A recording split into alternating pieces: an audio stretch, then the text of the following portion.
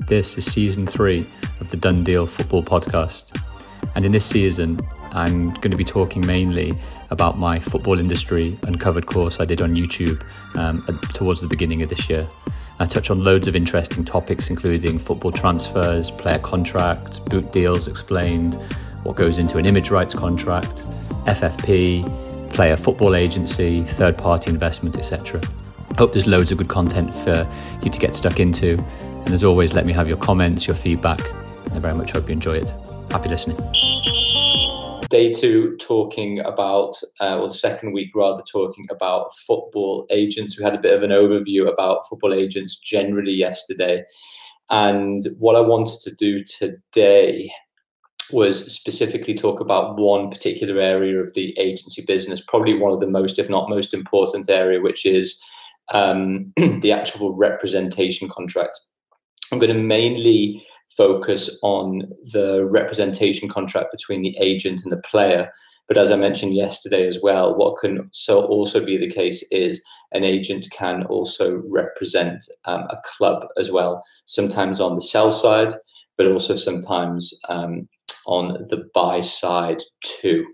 So thank you for joining in. The people that have come far and wide from last week to be able to participate, and you guys as well. Ilan, thanks for coming in and saying hello. As usual, what I wanted to try and do is just break the talk down into probably just a couple of component parts. As always, the first is I just want to talk about some of the core rules that agents must usually follow. And I set that out a bit in Done Deal in the book, but also specifically what's actually in a player agent representation contract. That's also one of the most important parts of any agency, is having a watertight, solid representation contract with their client, if it's the player and or the club. So what I just wanted to do is a little quiz question to start us off. I think what I'm going to try and do is do a quick quiz question at the start of every session. Whoever is quickest to the right answer can get a free copy of the book if I've got enough copies of the book left. Hopefully I can do for the rest of the course. So here we go. Quiz question time. From the 2nd of February 2018 to the 31st of January 2019, how much did Liverpool pay out to agents over that period? So that's the quick question. I'd appreciate if people don't Google it. Hopefully people will either have an idea or can guess.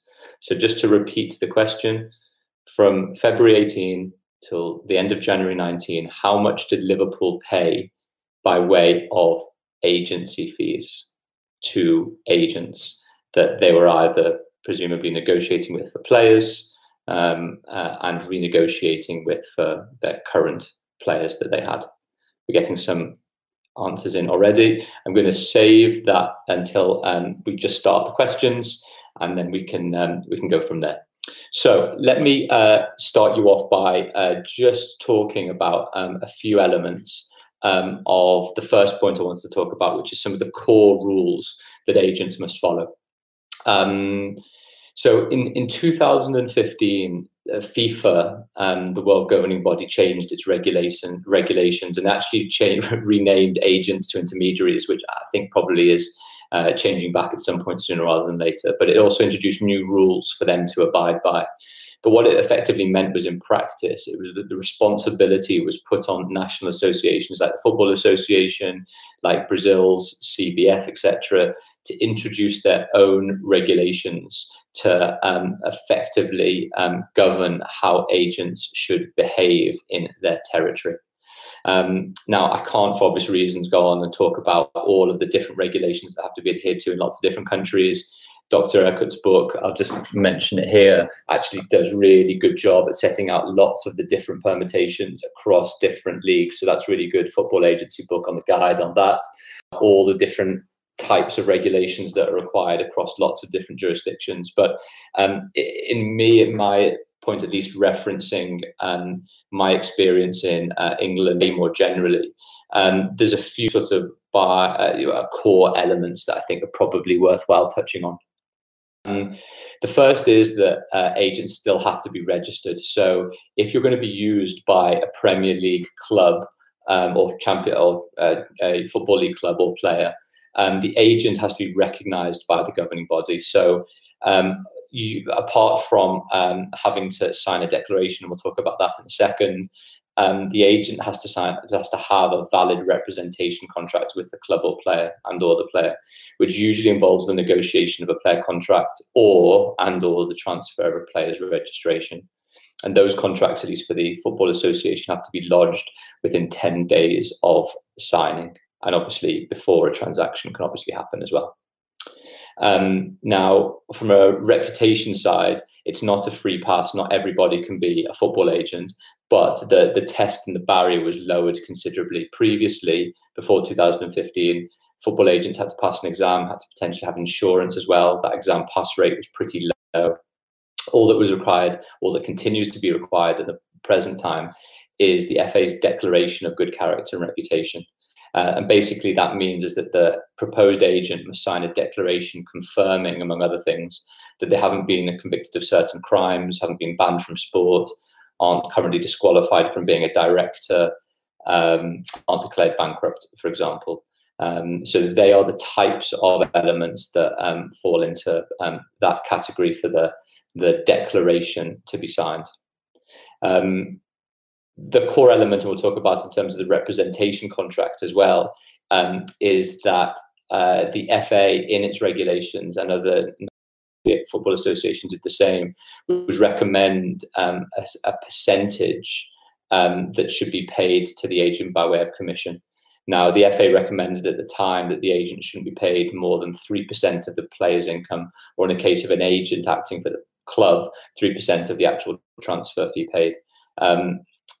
Ultimately, though, the market dictates, and in this sense, agents usually, in my experience as well, tend to be paid between 5 and 10% on particular deals. So that recommendation, although is in force, and was in force at FIFA level to a degree as well, was only a recommendation. And what we're going to talk about tomorrow in a bit of detail is FIFA's recommendations for what they consider effectively a commission cap should be. And as we talked about previously in the last few days, just by way of recollection, if you're acting for the selling club, 10% up to 10% of the transfer value, transfer fee. And if you're working for the buying club and player together, a maximum of 6%. Now, one other point that's also important to note is an agent can enter into a representation contract, usually with a /15, 16-year-old, depending on when in that particular year a 15 or 16-year-old or 15-year-old is born. But to enter into a representation contract with a minor, that representation contract, that agent has to be signed by the player's parent or legal guardians. And importantly, the agent has to pass an advanced test, basically, to ensure that they're able to work with minors. Also, the important issue is that an agent, until the player reaches 18 in the UK, can't be paid for his services. Though usually what happens, and this is almost a complicated factor in the UK or in England especially, players can sign professional contracts at 17. So it means effectively that an agent can't be paid commission when the player signs his or her first professional deal at 17. It can only be commission can only be paid once they are 18. Now, in practice, what the agent's commission can sometimes be done is backdated, so it can be paid once the player turns 18, but not before that. And then one of the other key elements that's important to note as well is, at least for the Football Association regulations, that the representation contract can only be for a maximum of 2 years. And this is a very important point, because I get it in lots of other countries, it's not the case. You can have certainly longer representation contracts in place. But this is supposedly seeking to strike the right balance between giving the agent long enough to build a relationship with the player, but also giving the player a straightforward way out of things if it doesn't, the relationship doesn't go to plan. And that can be because the agents can invest years of effort in, building particular relationships with players, and then they risk the player having their head turned pretty quickly by a competing agent at the the most optimal time, or best time for a particular transfer. So agents have to be willing to put in a real significant amount of time into developing relationships at the beginning, at least for minimal commission, because the player maybe hasn't had the on-field success or not. But that is in the hope that in a few years' time, the player moves to a larger club and earns a significant amount of money accordingly. So that's some of the core rules on, at least in my experience, in my jurisdiction that I work in the UK and England, that agents have to adhere to.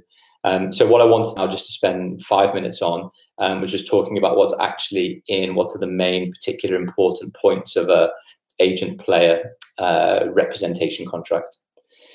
So, and what I can do afterwards, if any help, or maybe I'll link it into the next session, is actually a template representation contract is actually available on the Football Association's website. So it is possible to see that rep contract. It is pretty basic, is fair to be said. It's less than, I think, 2 pages long, but it does cover the essentials. And I'm going to try and cover a few of those essential points now. And then maybe I can link to that in the live chat or tomorrow when everybody comes on board again. So it goes without saying, obviously, that the most fundamental point about a representation contract is making sure that the player's details are right, so that the information held by the FA, by UEFA, if there's particular international transfer certificates, or FIFA rather, matches the representation contract and all the paperwork's being submitted for a transfer or a renegotiation, etc.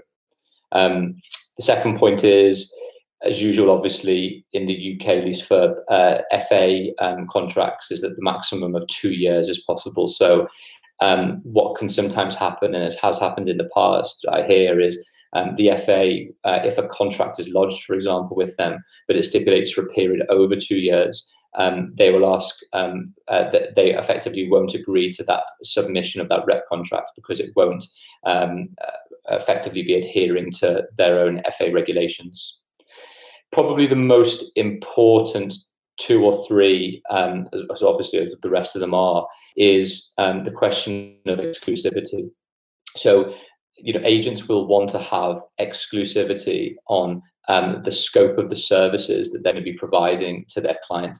And usually that comes within the context of undertaking transactional work. And transactional work in the FA intermediary regulations is defined as making a transfer for the player, or renegotiating an employment contract. And it's essential that the agent has exclusivity over that, because otherwise another agent can come on board at whatever stage, sign up the player to a non-exclusive deal, get the deal over the line, and then take the commission. Ultimately, what the agent, the incumbent agent, has to be very sure about is that exclusivity. Now, in other countries, exclusivity isn't necessarily permitted, and that can cause particular problems. But under the FA regulations and under English and Wales law, at least, exclusivity is permitted for representation contracts for a particular period of time.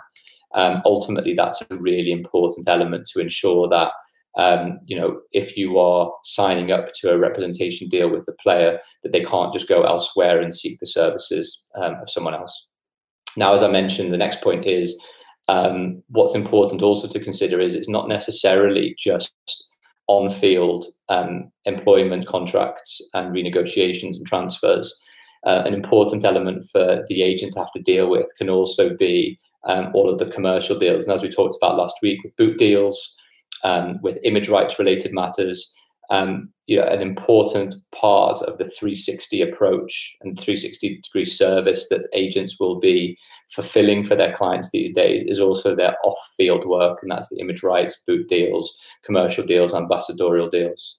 So it's really important for an agent that they can earn commission not just from their on-field transfer and contract renegotiations, but also from all of those commercial agreements. And that enables the player, obviously, to maximize earnings on and off the pitch.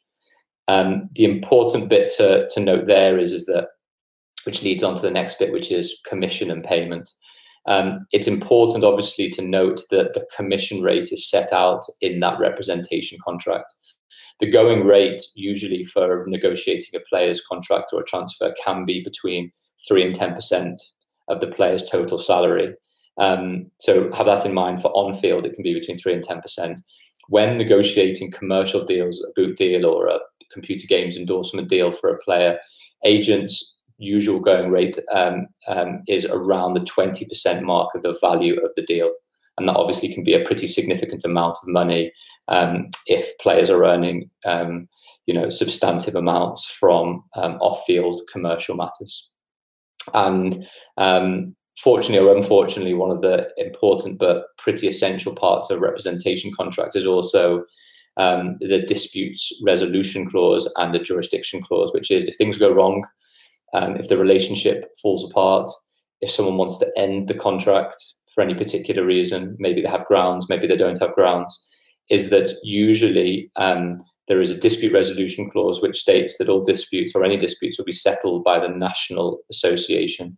And in the Football Association's case, that is usually by the Rule K arbitration process. Rule K is simply the lettered number in the overall FA handbook that deals with dispute resolution. So Rule K is more or less the basis for that. And usually when there then becomes a dispute, as happens quite regularly between players and agents, the Rule K arbitration path is the route that usually things are taken. So we are 16 minutes in. As usual, thanks for listening and putting up. I'm going to now just have a bit of time to answer some questions. I'm just going to expand the question list a bit, which is great. Thank you already for those. First of all, I'm just going to go through to see if anyone got the exact amount. So if you remember, the question was between February 18 and January 19, how much did Liverpool pay out to agents? So let's just see. We've got 60, 40, 44, 47, 40, 47. We've got 43.8. Okay, so I think we're there. So the winner is Farhad Al-Qadi. So Farhad, yeah, the actual answer, if you round it up, was £8 million, which is obviously a significant amount of money.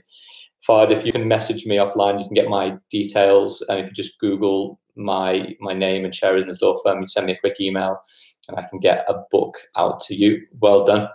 All good. Right. Farhad, you're actually then also the first question. So the question was, once a player switches agents in the middle of contract duration, how would the previous agent get compensated for the remainder of the contract signed whilst he was an agent? It's a great question, and it's something that comes up very often. What has happened in the UK, at least in my experience, is that if there is an exclusive representation contract lodged with the Football Association, a recent rule came in almost a couple of years ago now, which is that if another agent, in order to complete the transaction, a representation contract has to be lodged with the Football Association, otherwise you can't do the deal. Now, if an agent tries to lodge an additional representation contract in relation to that player with the Football Association, and the Football Association look and say, there's already an exclusive representation contract lodged, then the second representation contract can't be lodged, which means that then, at least for the FA, in relation to the FA related matters, that second agent isn't able to lodge that contract, which means he can't act for the player and he can't do the deal. The only way that that can effectively be resolved tends to be when the initial agent and the player come to a settlement agreement, and that's not that usual, to be fair, by which the player agrees that if they're going to end the first agreement so that the new agent can lodge that representation contract with the Football Association, that the first agent will be paid a percentage of the fee or the commission that the new agent will potentially get. But that can sometimes get a little bit complicated. Sino, apart from agents who handle on-field matters, is there a gap in the market for players to have their personal brand and business affairs off the field handled by a company? Great question. Yes, the short answer is yes, and there's usually quite a lot of companies that do that now. in terms of image rights deals we were talking about previously, and particular players that want to be able to put their message, their brand, their particular passions out there into the wider market, it can sometimes be the case that agents who are traditionally trained as negotiators and networkers, but inside the football world might not quite have the same skill set to be able to handle the digital brand and creative landscape. So sometimes agents will bring in creatives to be able to work within the larger agency, or what can sometimes happen is that agents will outsource those type of tasks to find commercial deals, to work with the player on a social media profile, to improve the brand visibility, etc. They'll work with those external brands, and that image rights company, the player's image rights company, will effectively employ that company to do that work. Jamie, can an agent be on both sides of the table? Mendes is an example, being influential for teams like Wolves or Valencia. The short answer at the moment is it is possible, and it's a strange one, it seems, at the moment. And usually there have to be conflict waivers that are entered into before a deal can be done. But an agent can work at present for selling club, buying club, and player. Now, I believe that FIFA are in the midst of changing this, because it does seem like there's quite a lot of conflicts in play there.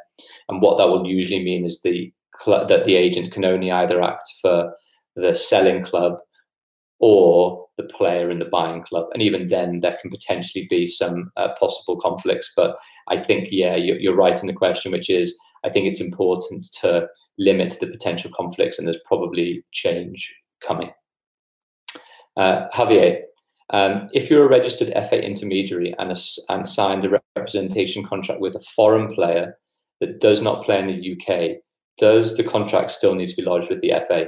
Yeah, great question. My understanding is no, it doesn't, because the player is not playing under the jurisdiction. So what you might need to do, though, is, depending on what the National Association rules are, is follow those regulations to ensure you're in compliance. So if that, for example, that player is playing in Portugal, you might need to be a registered Portuguese agent. You may need to register that representation contract with the authorities.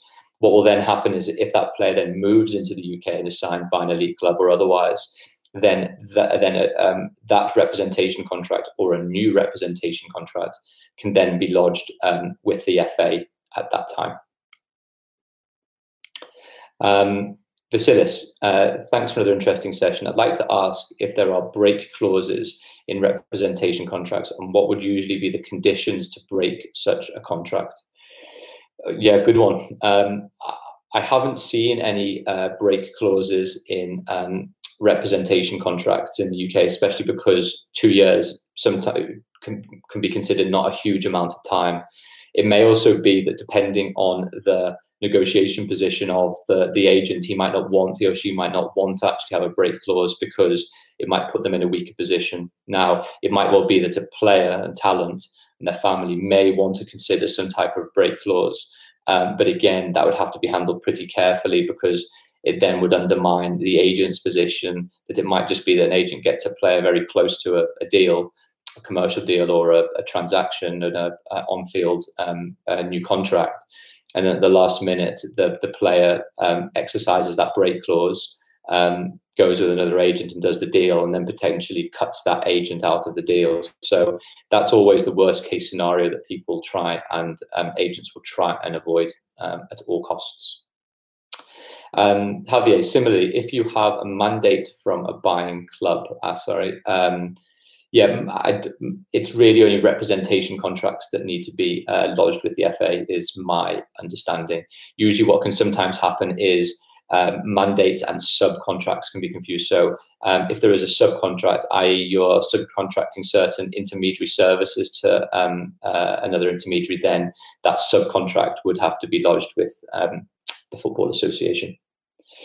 Luis, what's your opinion on non-federative rep contracts, Daniel? I've seen several agreements where, for instance, parties agree more than 2 years duration, Swiss law applicable, and CAS jurisdiction.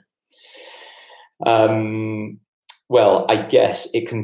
It's a good question. I'm not sure I know the answer offhand. I think if the question is if a football agent is signing up a player, usually if they're signing up a player and that player is playing in a particular jurisdiction, they will have to abide by that jurisdiction's intermediary regulations. And so it might well be that it can be for more than 2 years in particular jurisdictions. That's right. It can possibly be that they can contract Swiss law and CAS jurisdiction. That depends on the national jurisdiction too. So yeah, there's an array of possibilities. It is a possibility to do for more than 2 years and to have those different jurisdiction clauses. But if, for example, it is in the England and Wales territory in the FA, there are certain prerequisites that have to be permitted, basically.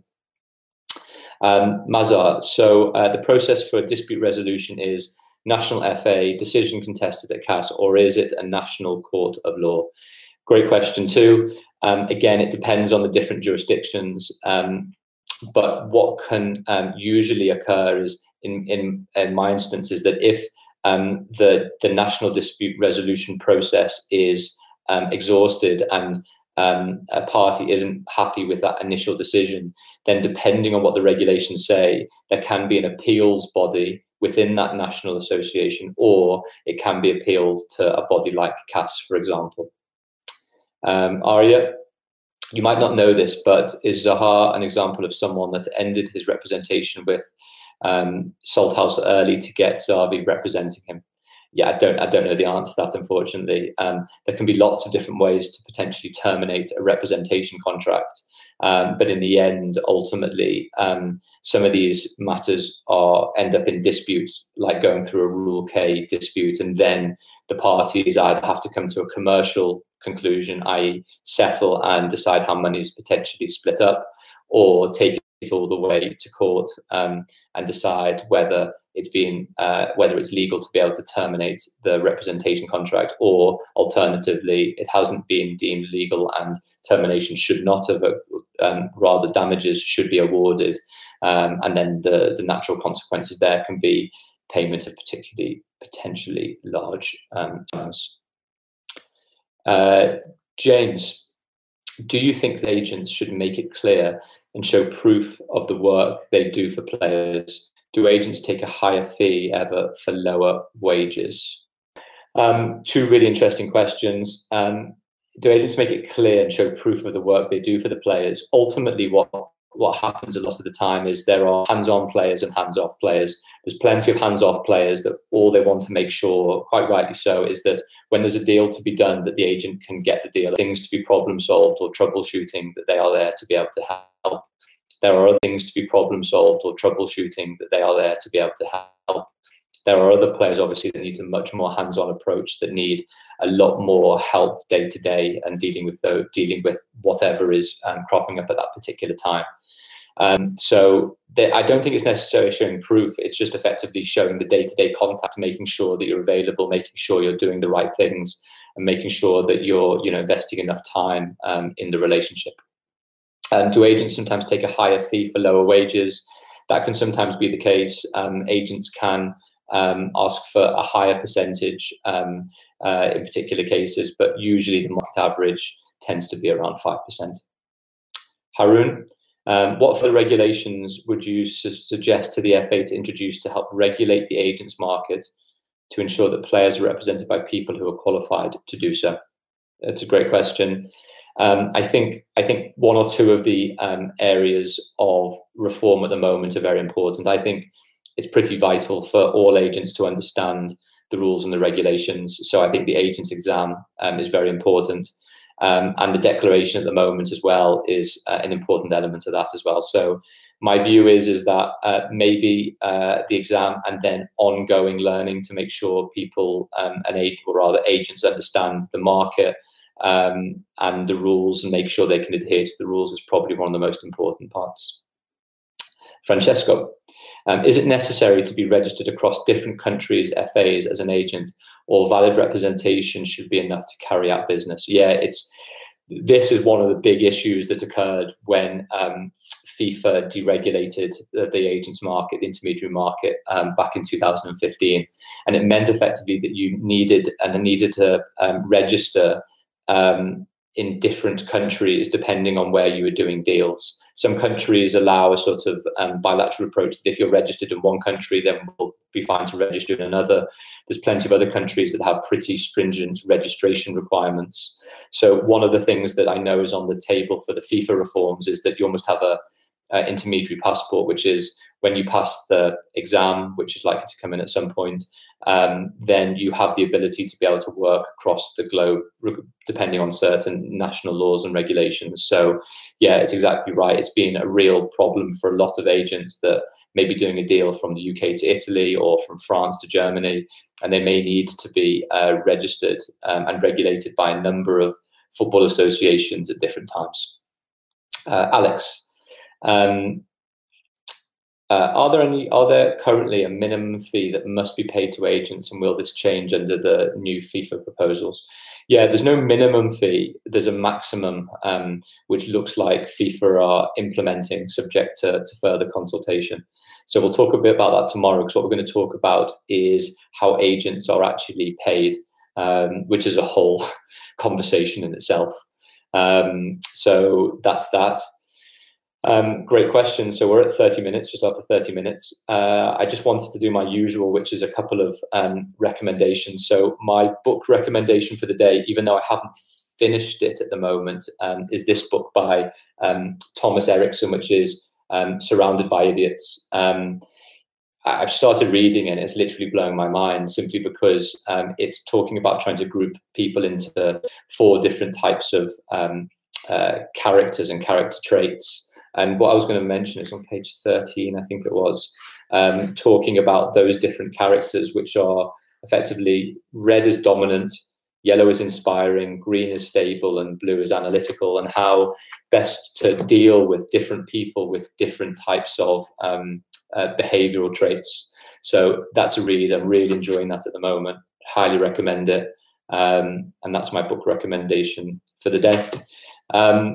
Thanks for joining me, as always. Thanks for listening. You can follow me on Twitter, TikTok and Instagram at Football Law, read my blogs and listen to my previous podcasts via my website, danielg.com/blogs. Please do subscribe to the Done Deal Football Podcast, like, share and tag me.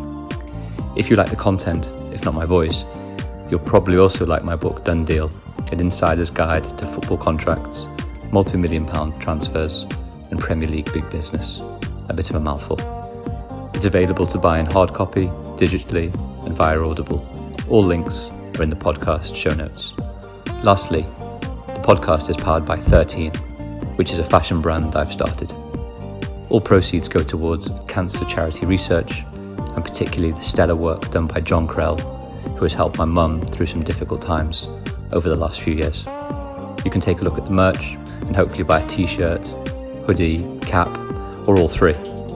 Please do spread the word and go to 13shop.co.uk.